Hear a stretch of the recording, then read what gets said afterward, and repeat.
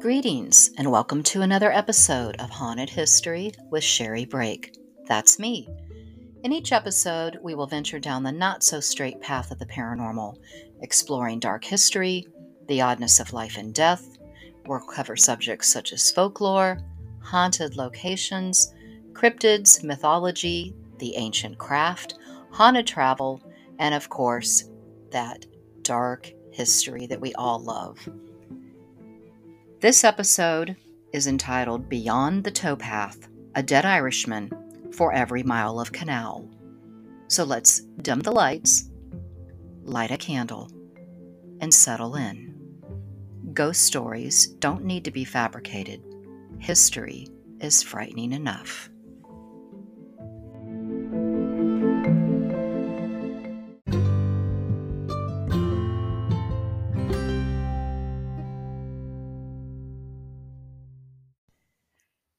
In 1825, a great project was begun that would open up the entire state of Ohio to transportation and trade. The Ohio frontier would be connected via a canal waterway from New York and New Orleans. The Ohio and Erie Canal helped people and products flow across America, fueling westward expansion and trade. It extended 308 miles from Lake Erie to the Ohio River. The Ohio and Erie Canal completed a water route between the East Coast and the Gulf of Mexico. It was basically the ditch that opened up Ohio's wilderness to trade and passenger travel. On July 4th, 1825, ground was broken on the canal at Licking Summit near Newark, Ohio. The Ohio and Erie Canal took 7 years to complete, and when it was finished in 1832. With the growth that was stimulated by the canal, Ohio's population grew from 581,295 in 1820 to 1.98 million in 1850. This made Ohio the third most populous state in the Union. The canal spurred Ohio's rapid growth both agriculturally and industrially. Cities such as Akron and Cleveland grew from small towns into prosperous communities bolstered by the passengers and trade on the canal route. The canal carried freight traffic from 1827 to 1861, when freight traffic rapidly diminished due to the construction of railroads across the state of Ohio. From 1862 to 1913, the canal served as a water source to industries and towns alike.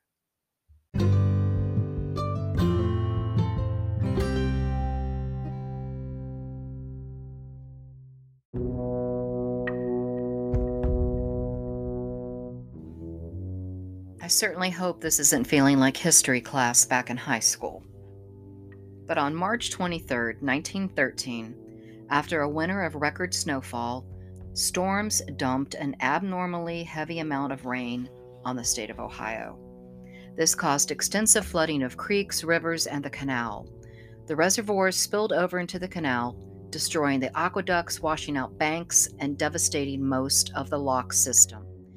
In Akron, one county north of Stark County, Lock 1 was dynamited to allow backed-up floodwaters to flow.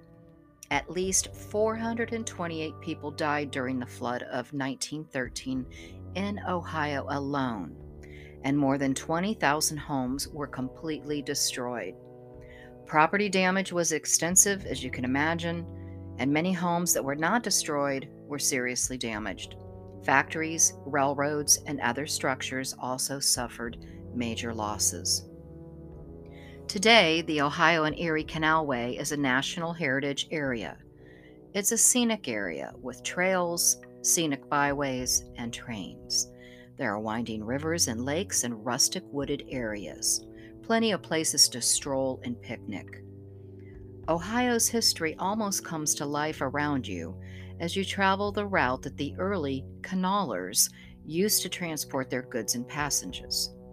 The trail meanders through scenic areas like the Cuyahoga Valley National Park, through cities like Akron and Massillon, which were once major ports along the canal, and small towns like Canal Fulton and Peninsula, whose sizes today belie their importance in the early days of the canal, and both of which owe their very existence to the canal. The canal is a beautiful part of Ohio's history, but it was also the scene of darker times and tragic accidents.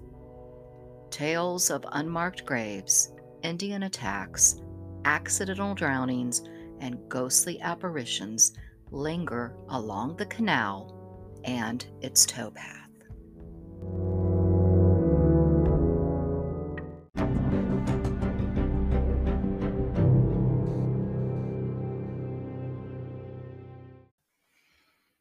During construction of the canal, many workers of Irish ethnicity were hired for the strenuous project.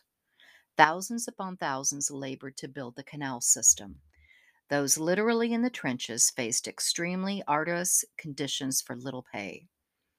The workers lived on the edge of subsistence financially, physically. Canal work was backbreaking, dangerous, and at certain times fraught with the near certainty of cholera and malaria, both of which carried off sizable chunks of the workforce during the years of the building of the canal. The lives of many Irish immigrants who worked in the canals seem to have been, in those immortal words, short, brutish, and nasty. Violence and heavy drinking were rampant in the communities, and armed conflicts and labor riots were far from unheard of during these early years. In digging the canal, mud, dirt, and trees were removed by backbreaking labor, with only picks, axes, and shovels as the tools of the time period. Horses and mules were also used to haul soil and fell trees, but the men bore the brunt of the physical labor. Workers were typically paid 30 cents a day, with a jig or two of whiskey to help stave off any diseases. Unfortunately, antibiotics were not invented yet, and many hardened workers succumbed to the ravages of diseases such as dysentery, cholera, and malaria. Poor living conditions helped the spread of vermin and disease, as did poor quality drinking water. Cholera was spread through contaminated water and food, but it was not a known fact at that time. People who contracted this illness would often die from dehydration within a few hours. The Scots Irish seem to suffer the most. The local legend that surrounds the canal says that for every mile of canal, a dead Irishman lies buried in its banks. The poor souls who perished could not afford proper burial in many area churchyard cemeteries, as they had no funds to pay for a decent burial. Many a lone worker fell dead and was simply buried in a shallow grave dug deep along the steep bank.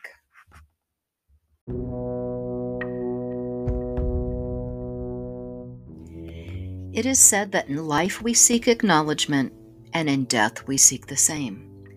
If a grave is not acknowledged or marked properly, I believe, as many others believe, that the soul does not rest as it should. Could this be what fuels the paranormal activity along the old towpath and the canal?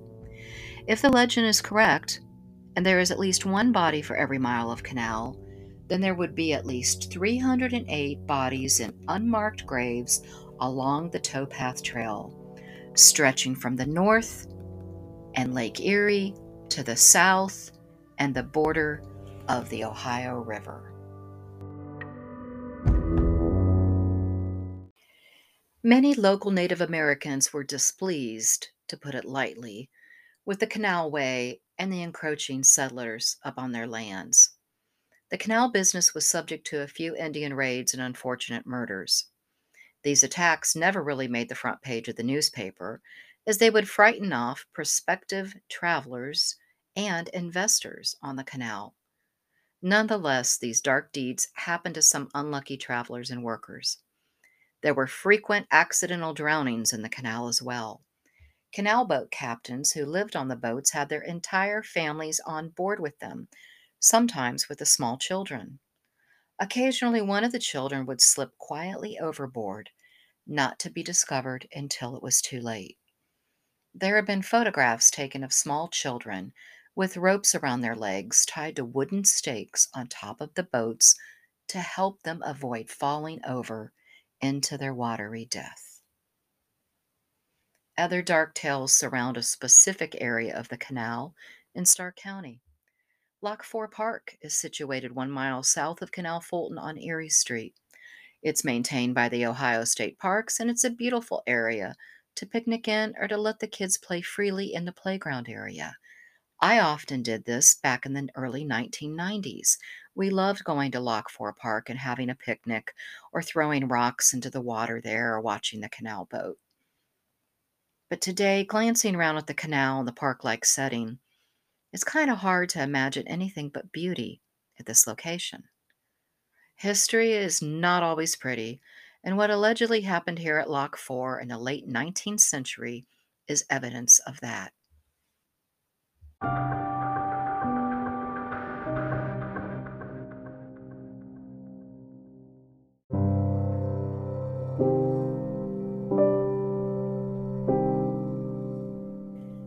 Many canal workers and boatmen had gotten word that the railroad was blazing a trail through the area and that the canal era would be rolling to a close. Railroads could ship people and transport goods quicker than a 4-mile-per-hour canal boat could ever dream of traveling. Many canalers became outraged at the railroad companies and all that they stood for. Rallies took place, and people became desperate as their way of life and incomes were threatened by the closing of the canal. Legend says that one canal worker became violent and grabbed a container of some kind of caustic acid that was being transported on a canal boat. The enraged worker tossed the lid open and flung the contents on his fellow workers, dumping the remnants on himself. The legend states that no immediate deaths ensued, but rather the men suffered gruesome, slow deaths that took several days. A few men perished due to their acid-eaten skin and organs, and the man responsible also died. There are people that claim that if you visit Lock 4 today and you listen closely, you can hear the cries and the moans of the men who suffered this tragic event. When I wrote this book in 2009, Haunted Stark County, no documentation had been found that certified that this tragedy took place, but it's always been part of a local legend and lore for many years. This incident is also mentioned in a book by author Jeff Bellinger in 2004. The book is called The World's Most Haunted Locations. Many people have confided in me over the years that they have seen shadowy figures while out strolling along certain sections of the Towpath.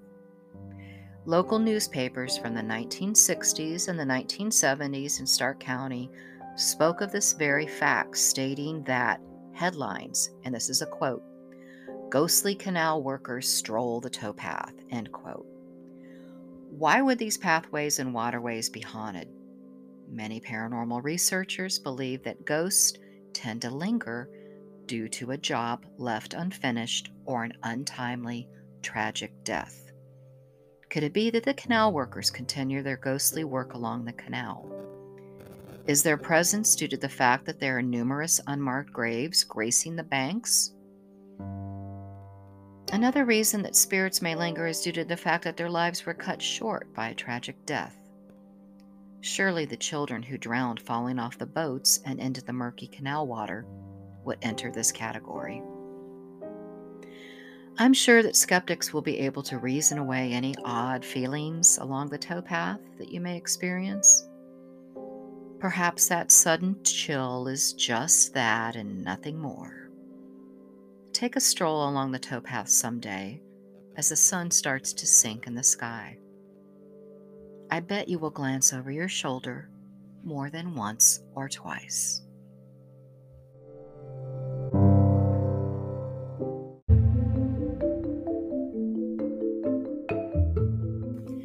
I hope you've enjoyed this episode of Haunted History with me, Sherry Brake. If you're interested in any of my ghost hunts, my programs, my tours, my international tours to Ireland and Scotland, please be sure to check out my website at hauntedhistory.net. I'm on Instagram as Riverstix, Riverstx, and I have various Facebook pages under Sherry Brake Haunted Heartland Tours and also under the various titles of my books. And speaking of books, if you were intrigued with this episode on Canal Fulton and also on the Towpath, these stories have been featured in my Haunted Stark County book, which was published in 2009. It's part of the Haunted America series by the History Press and Arcadia. So if you're interested in anything to do with Canton, Ohio, Haunted Stark County, Canal Fulton, I suggest you get my Haunted Stark County book, and hopefully you enjoy it. Because like I've said before, ghost stories don't need to be made up. History is frightening enough. Don't you agree? Until we meet again, I hope to see you out somewhere on the haunted highway. Have a good one.